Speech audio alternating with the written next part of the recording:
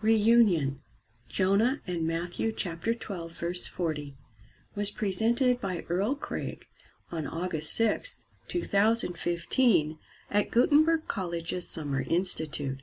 Reunion, Tanakh and the Gospel of Matthew. The copyright for this recording is held by Gutenberg College, Inc., 2015.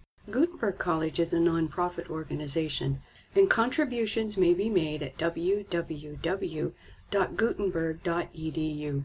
This material may be copied and distributed in whole for non-commercial and educational purposes, subject to the inclusion of this introduction. All other rights reserved. PDF notes accompany this talk.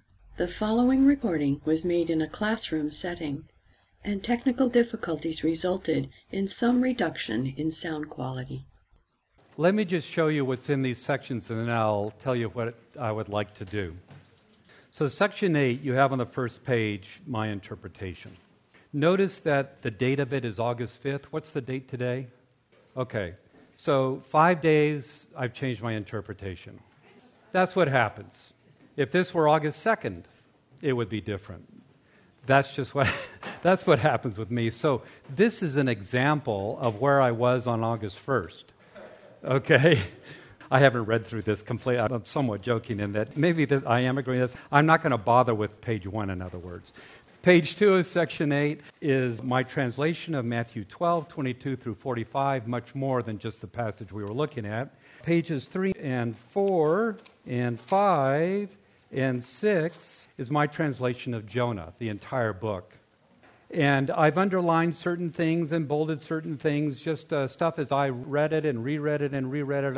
I think maybe this statement is, this phrase, this word is important, so it shows you kind of where my mind was going in terms of thinking that things are important with respect to Jonah. Then in section 9 is what you see there at the top, some important interpretive issues in Matthew 12, 22 through 45, and Jonah. So again, as with all the previous 7 sections that I have given you, plus the set of maps, I hope I provided you with some more interesting or helpful material that you can take with you, and over the course of the rest of your lives, you can use this material for the benefit of your own study. Now, what are we going to do?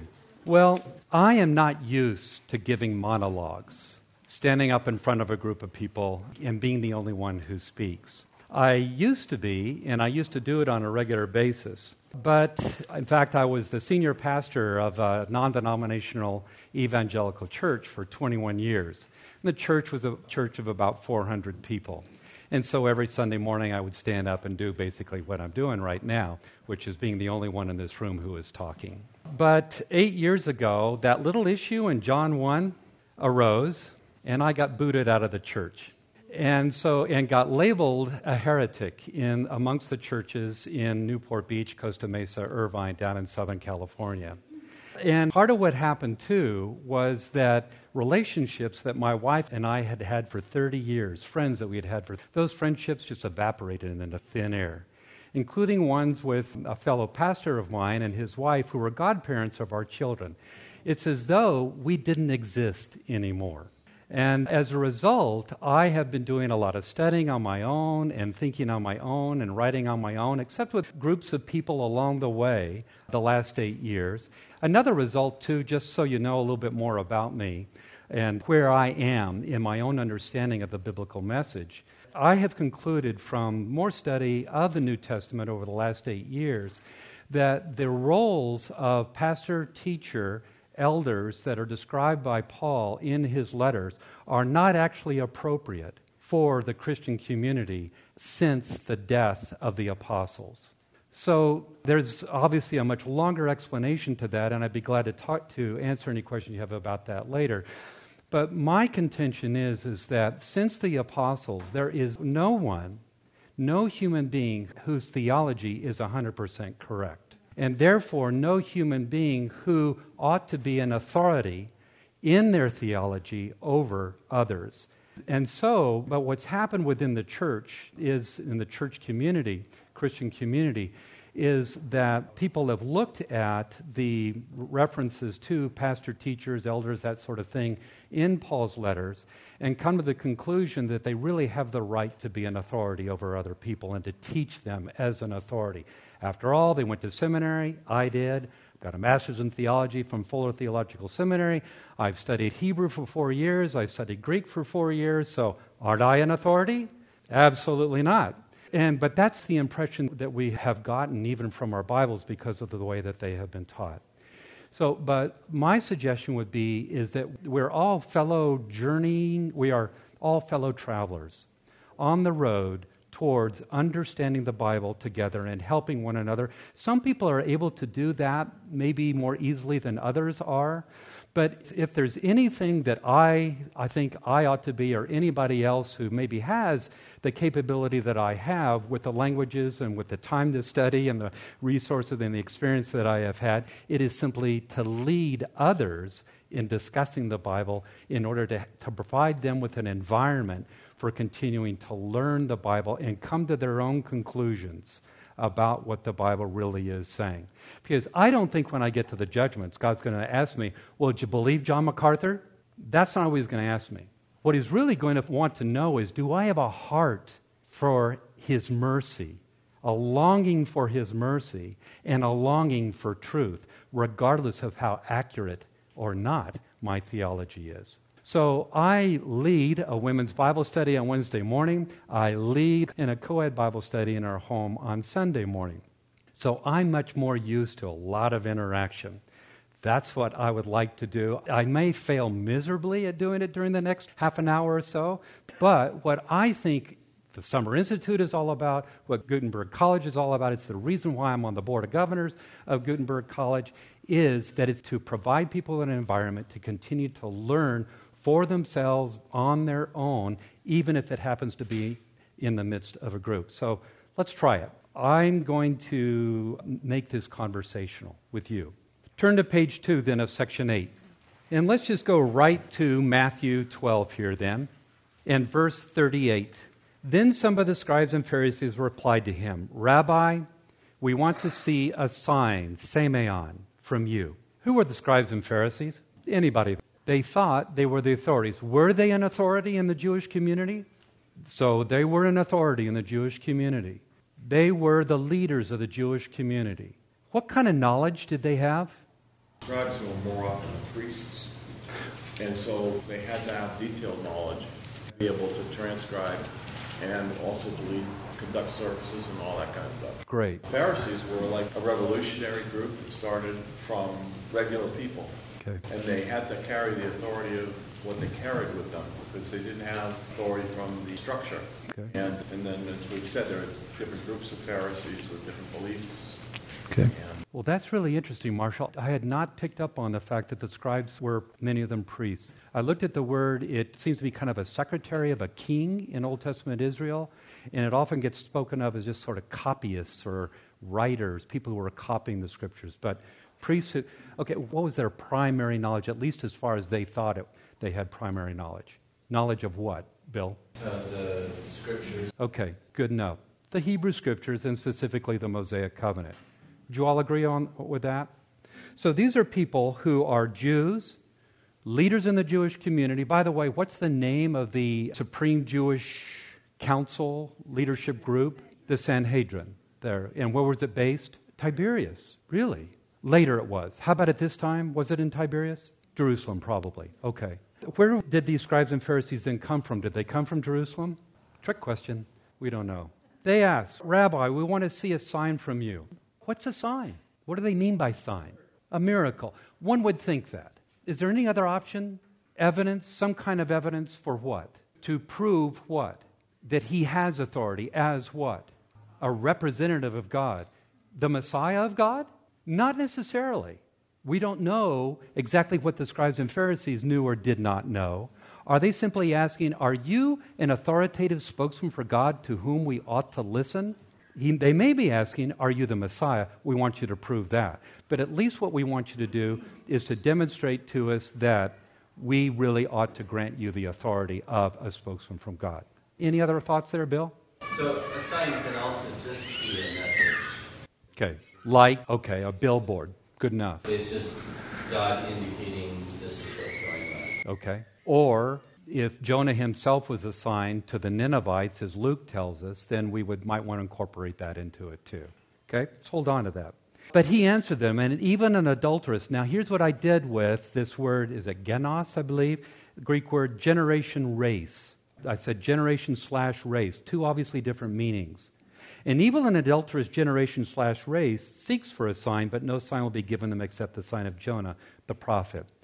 Carl's group, what did you decide about the word genos? Is it generation? Is it race? Did you talk about that? We didn't quibble about that. We just went with generation.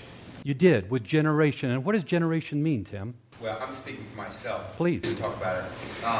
This particular group that inhabits this particular time. Okay. And any time you get a group of people living at one particular time, if they are evil and adulterous, they are... That's bad. That ain't good. Yeah, right. We got a problem here. And they, though, and even adulterous generation seeks for a sign. What's the inference from that? Evil and adulterous people do what?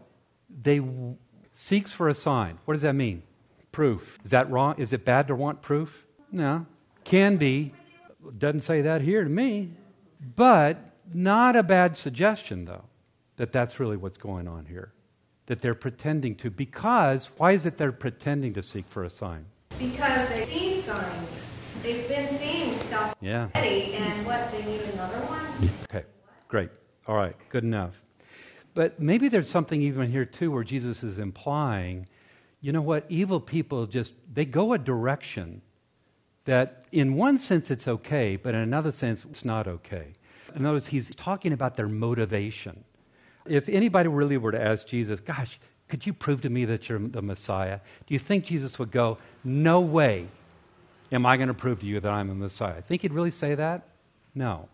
Because he's been doing that all along with what he's saying and what he's been doing by performing miracles. So it seems as though he's getting at their motivation.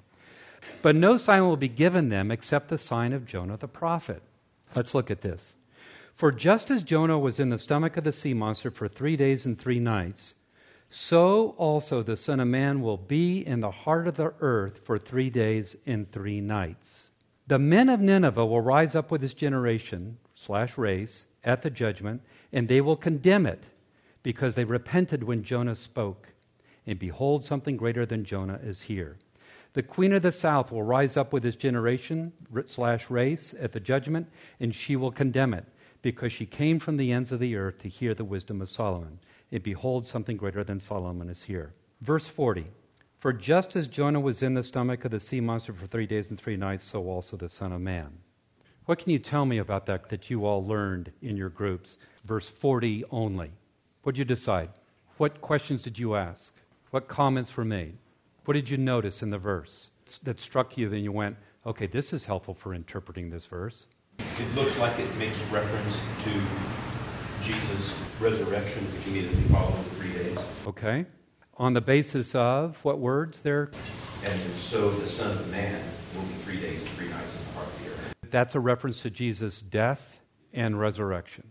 Peripherally, he does. Peripherally. Say, not only that, guys, but I didn't stay there, but yes. Saying, ultimately, he said, you're not getting a sign now, you're getting a sign later. Okay. Just watch for when I spent 3 days in the heart of the earth. Good enough. But we also noted a comment when Jesus talked about the 3 days of rebuilding the temple and the 3 there.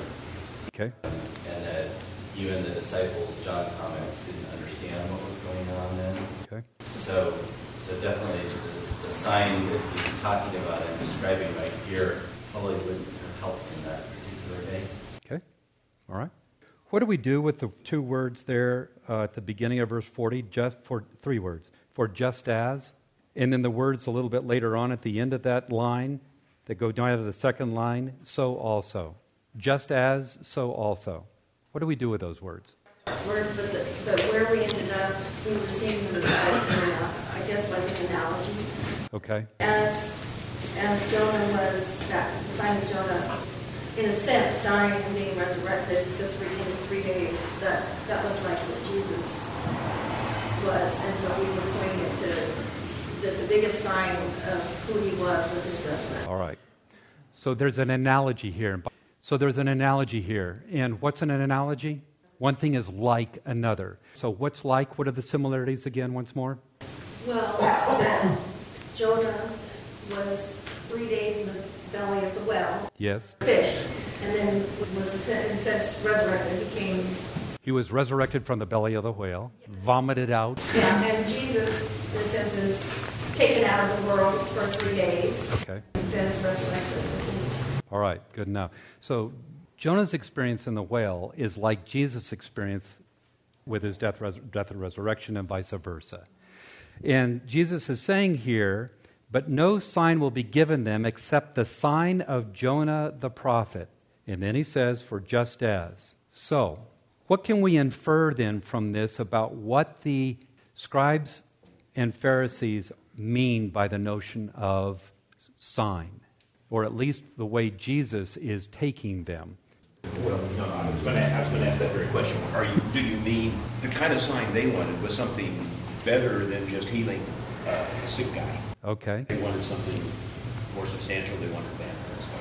But they seem to want, if this is what he's getting at here, a miracle? Was it a miracle that Jonah spent 3 days and 3 nights in the belly of in the stomach of a fish? Yet he's not the only one who spent. And who else has? Well, there were 2 other people who, during the whaling times in the 1800s, that were actually pulled out alive of the stomach of a whale. They were whaling, their boat was smashed, and 2 of the guys were swallowed, and since a whale doesn't have teeth, there was apparently enough oxygen for them to survive for under a day. You can't survive too long because of the stomach acid. So it's a miracle that he survived so long. Okay. And it's also a miracle he was sane, because the other 2 people were completely raving mad, and they never could understand anything they ever said again. Again? Seriously? Yeah, they were completely raving mad. They didn't recognize any of their friends. They said they were. Wow. Yeah, who knows what it was, but they said that they were just. So 2 men during the whaling industry, during the whaling times, got swallowed, survived, came out, were absolutely crazy afterwards. But the miracle here then certainly is the fact that Jonah spent 3 days and 3 nights there. So Jesus really may be saying, okay, you guys are asking for a miraculous sign, right? Not just, okay, Jonah goes to Nineveh, as Luke seems to be implying, and he becomes a sign to the Ninevites simply by showing up. Now, maybe it looks a little bit different because of having spent 3 days, but it took him a while to get to Nineveh from wherever he got vomited out, so he might have changed back to looking like a relatively normal person by then. We're not sure. So there's a similarity. Maybe that's what's going on with his sign then. But is that what Jesus is really getting at? Okay, how does that relate to what Jesus is saying? How does that relate to the story in Jonah? Well, we compared the responsiveness of the men of Nineveh as contrasted with the obdurate unbelief and aggressive opposition to believing of the Pharisees. That all it took for them was, Jonah walking through the city saying, "You guys are toast in 40 days," Okay. and they took that seriously enough to repent. We talked about what the nature of that repentance was, but that whatever nature that was, they repented on very little.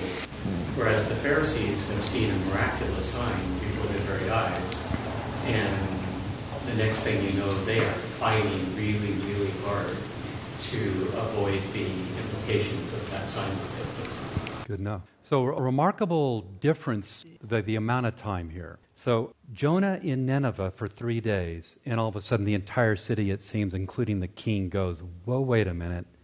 We don't want to get destroyed. Let's bow the knee to the God of Jonah. How long has Jesus been doing what he's doing? 3 years. I'm not sure. By the time we get to Matthew 12, whether it's actually the full 3 years that we typically say, close to that. Longer than 3 days. In addition, there has been miracle after miracle after miracle. How many times did Jesus go into a synagogue in the Galilean area and declare that he was the Messiah? There is no exact detail given for that, but it's countless. there are references in Luke to, well, he goes to synagogue. He was wandering around and going into synagogues and reading from the scriptures and basically declaring himself the Messiah. And the word has gotten out, and people are traveling from other areas of Israel to see, and even Gentiles from Tyre and Sidon coming down to see him perform miracles and hear what he has to say. They didn't need the internet in those days to know who this guy, what this guy was claiming to be. It was word of mouth and spreading like fire that what was going on here. Where do you get the idea that he was declaring himself Messiah when he went into the synagogues? Yeah. Okay? And if he did, then how come he was welcomed continually? Okay. I'm thinking of Luke 4. He gets the scroll, and the scroll is Isaiah, and the scroll in Isaiah says something about the anointed one. I am horrible at memorizing the scriptures. And Jesus says, and this is being fulfilled in the midst of your hearing it. So you get it one time. But he taught in the synagogues continually. You're right about that. Yeah. My question is, I'm not... Fair enough. ...that he was confessing that or getting people or leading people there. Yeah. Awesome. Okay, thank you. That's good. Let me think about that some more. I guess I was just assuming that even that he did it in other places besides the place that he grew up in addition to the fact that the miracles, according to Isaiah 35, are intended to demonstrate the appearance of the Messiah. They could be people that were doing healing back in those days. And there were a lot of people that were claiming to pretend to be Messiah. I don't mean to be rude, but... You're not. No, this is what we want. No, great. You're objecting. You're providing evidence. That's what this is all about. That's what I need in order to continue to learn. So thank you very much. By the way, what he's saying, there's a book, unfortunately it's not being published anymore. It's called Bandits, Prophets, and Messiahs. It's an excellent book about the religious climate of Jesus' day. He wasn't the only person in Israel at that day who was claiming, even if it's just through his miracles, to be the Messiah, for sure. Claiming to be the Messiah, if Jesus thought that the Son of Man was the Messianic title, he used that of himself, and especially like when he healed the paralytic who was lowered to the ceiling, so that you may know that the Son of Man has authority on earth to forgive sins. Well, that's a good point. By virtue of the fact that he's using this title, Son of Man, that you might know. Coming from Psalm 8, the Son of God who comes from humanity is what I think David is doing in Psalm 8. Then he is explicitly declaring himself to be the Son of God, the Messiah, the King of Israel. Okay, thank you. The miracles that were also being performed at the time, were they of the same level? I mean, were people who were born blind seeing? Were they raising people from the dead? And, are we talking about the same number of miracles? They aren't the same. My reading of it is that everybody that had a problem in that community came to him, and he healed everything, even the most extreme. But I think, were the other folks claiming to be the Messiah, were the other people performing miracles at the same level as Jesus? I would expect not, but I really don't know. Okay, fair answer. Thank you. Let me keep going for just a second here. Okay. Well, let me just get back to verse 41. What are we doing with that? How does verse 41 contribute to what Jesus' response to the scribes and Pharisees? As they're asking for a sign, and he's saying, yep, be glad to give you a sign in the future. It's going to be like Jonah. Then what do we do with verse 41? And where am I? The Pharisees respond. In 41, they're responding to the previous parable of the vineyard owner sending his slaves, ultimately his son back. And they're agreeing with the sort of treatment that the vineyard owners ought to, that the usurpers of the vineyard ought to receive at the hands of the vineyard owner. What's it doing there? What's it contributing to what Jesus is saying in his response to scribes and Pharisees? As he's saying to them, yeah, I'll give you a sign, but it's in the future, has to do with my death and resurrection. And then verse 41. We went the route that they repented. That was the most important thing. They repented. So what's Jesus' point? Pretty soon he's going to hope. We're going to see the Pharisees say, he's talking about us. Okay. This foreign prophet that they had never seen before comes in, and he tells them God's about to destroy you, and that's all they need to hear to repent. And Jesus, who has been working amongst them and has given them many proofs of his authority, and they Okay. Let me keep going here. How about 42? Well, I wanted to say, I was hoping you'd call our group for that one. Oh, where are you? Carl? Okay, let's go back. I'll go backwards. That's fine. Hey, if you want to speak up, I'll let you speak. The contrast is that it's really fascinating. The people of Nineveh responded almost immediately in the grassroots that went all the way up to the top. The king, had organized the entire response. Officially, the Queen of Sheba actually sought out, heard from afar, sought out to the point of putting together a fairly large entourage to go see if this wisdom that this guy named Solomon was what it was claimed to be. So she actually went to a lot of trouble and sought out. Okay. So it seems to me that the two examples get even more extreme in their response. Interesting observation. Well, the people in Nineveh repent. They listen and repent. Sheba listens, but the Pharisees won't do either. They don't repent. They won't even listen. Okay. So what's Jesus' point? Jesus is greater than either Jonah or Solomon. And listen to me, people. Okay, and... Well, this is a little bit of an aside. I didn't mean to take it too far. When he says, I'm going to give you the sign of Jonah, it's like, I'm going to give you the sign of the worst prophet we had. He was just like you. He did what he was told, but he didn't want to, and he hated the people he was taking it to. Okay. And no love in it. Okay. Just like... Preach it, brother. Yeah. So what Jesus does here is he refers to a story about a man who himself really has a bone to pick with God. As Jesus is claiming basically that the scribes and Pharisees do, but they aren't willing to admit it. And in at a conscious level, perhaps, they're not acknowledging it. And they are acting like this other prophet. Just use this phrase. I call Jonah, he was anti-Semitic. Yes, but in a way that he was against Gentiles. And I understand anti-Semitism, and I ain't for it whatsoever. But I'm also against anti-Gentilism, especially on the part of a Jew, where I might have the opportunity to learn about Yahweh and come to a point where I would understand the biblical message. And it seems that Jonah just not into letting these people know what God was all about. For whatever reason, we talked about that in our group too. So that's a good point. So what's Jesus doing here? Well, let's just wrap up with this then.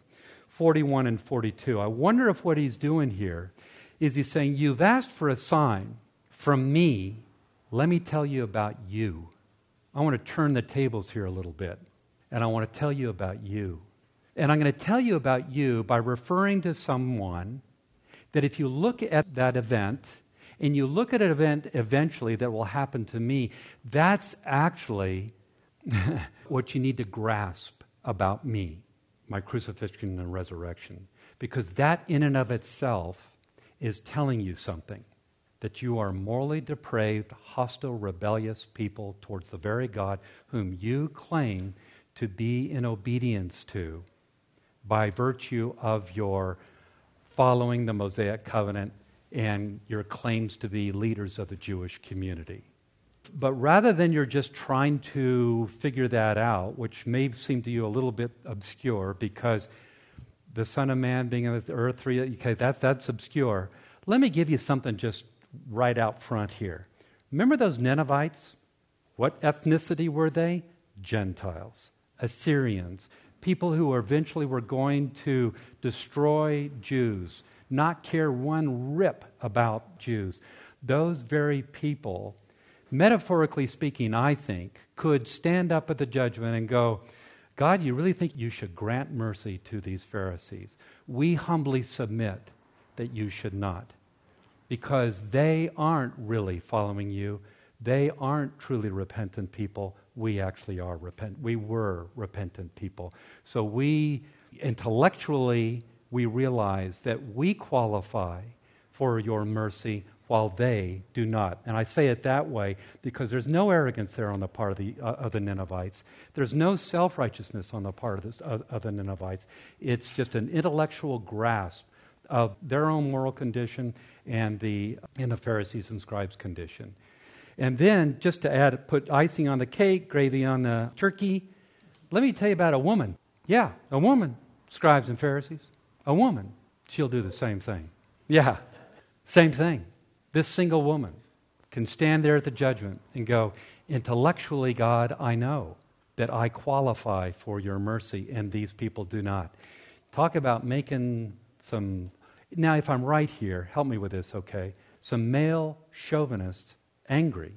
You point out the fact that someone who is of a lower status in society actually is more acceptable to God than they are, like the woman who wiped Jesus' feet with her hair when he was having a meal with Pharisees. Maybe that'll help them to think. So it seems to me that verses 41 and 42 really are the point, not the sign of Jonah in his experience there, even though that can be if they were to grasp that well. Okay. Did you want to ask anything, or Jeannie? I was going to say that you had asked our group about the sign, and one thing we had talked about, Jeff mentioned that it was a sign of condemnation to Nineveh. Yes. As well as this was a sign of condemnation. To the Pharisees. Thank you. Well done, you all. Thanks for doing that with me that way. That was much more comfortable for me. So it's all about me, and it's